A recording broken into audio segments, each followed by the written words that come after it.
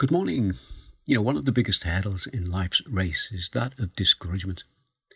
And one of the biggest needs is encouragement. This year, we are all discouraged by the restrictions that we are having to live with as we approach Christmas. We enjoy so much of the atmosphere, the celebrations, the food, the friendship, and the family, not to mention the decorations and the presents. But let me this morning encourage you to think about the real meaning of Christmas, to celebrate the most wonderful birth of the most wonderful baby, to be encouraged by that, to enjoy the food that we can enjoy every day, and that is the living bread that God has provided. And we can enjoy the friendship of the one who is a friend to all who follow him. Those who follow him are welcomed into God's family. And we are dressed in the righteous garments of salvation. And it's all possible when we accept the real gift of Christmas, that is, Jesus. We've been looking at Psalm 36. We're going to have a little glance into it again this morning. And this is the Psalm of David. And David knew discouragement in his life. If you read all about him in the Bible, you'll see there was a lot of things against him, a lot of trouble. But he knew that God was with him. There were proud, wicked people who were doubting the love of God, and he was discouraged by that.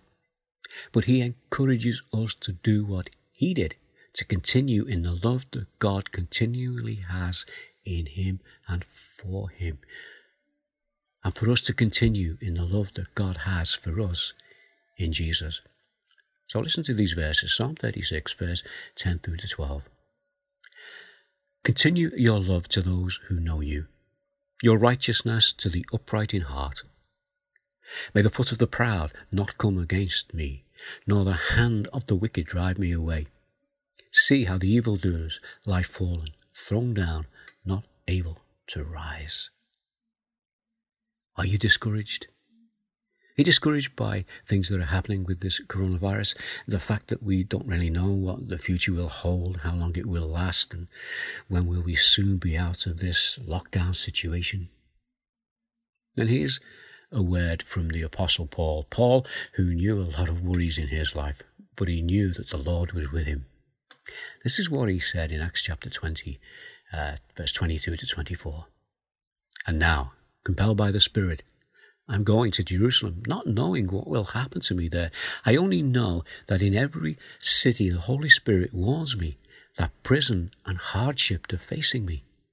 However, I consider my life worth nothing to me.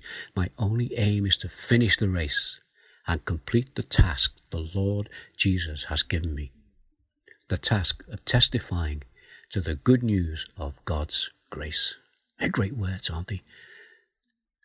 My only aim is to finish the race and complete the task. He wasn't going to be discouraged. He wasn't going to give up because he had the Lord with him. And he was prepared to take the gospel and share God's grace with others. The priceless gift that God continues to offer to all who will accept. That's Jesus. Listen to what Peter said in 1 Peter chapter 1, verse 18 to 20.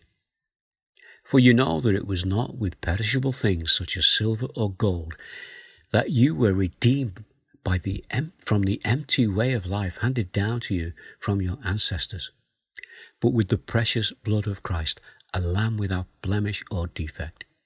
He was chosen before the creation of the world, but was revealed in these last times for your sake. Get that? For our sake. Let's just pray. Our Father, as we approach this Christmas time, we do ask that you continually remind us of that real gift of Christmas, the one who is Jesus.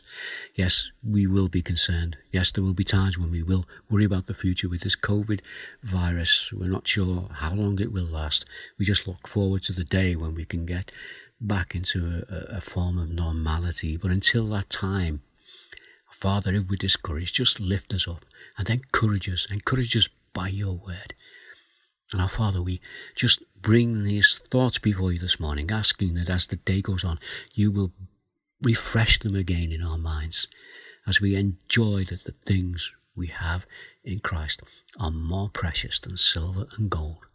That all the gifts that we see around Christmas time, they just fall into insignificance against that gift that you have given, the gift of your Son.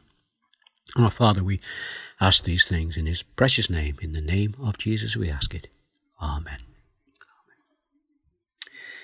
Well, let's just have another verse to finish with. It's 1 Peter 3 verse 18. For Christ also suffered once for sins, the righteous for the unrighteous, to bring you to God. He was put to death in the body, but made alive in spirit. Well, I trust that these words will encourage you this morning, because we do go on in the race of life, and that we might leap over these hurdles that are very often put in our way, and that we will do it by the help of the one in whom we trust. That is Jesus.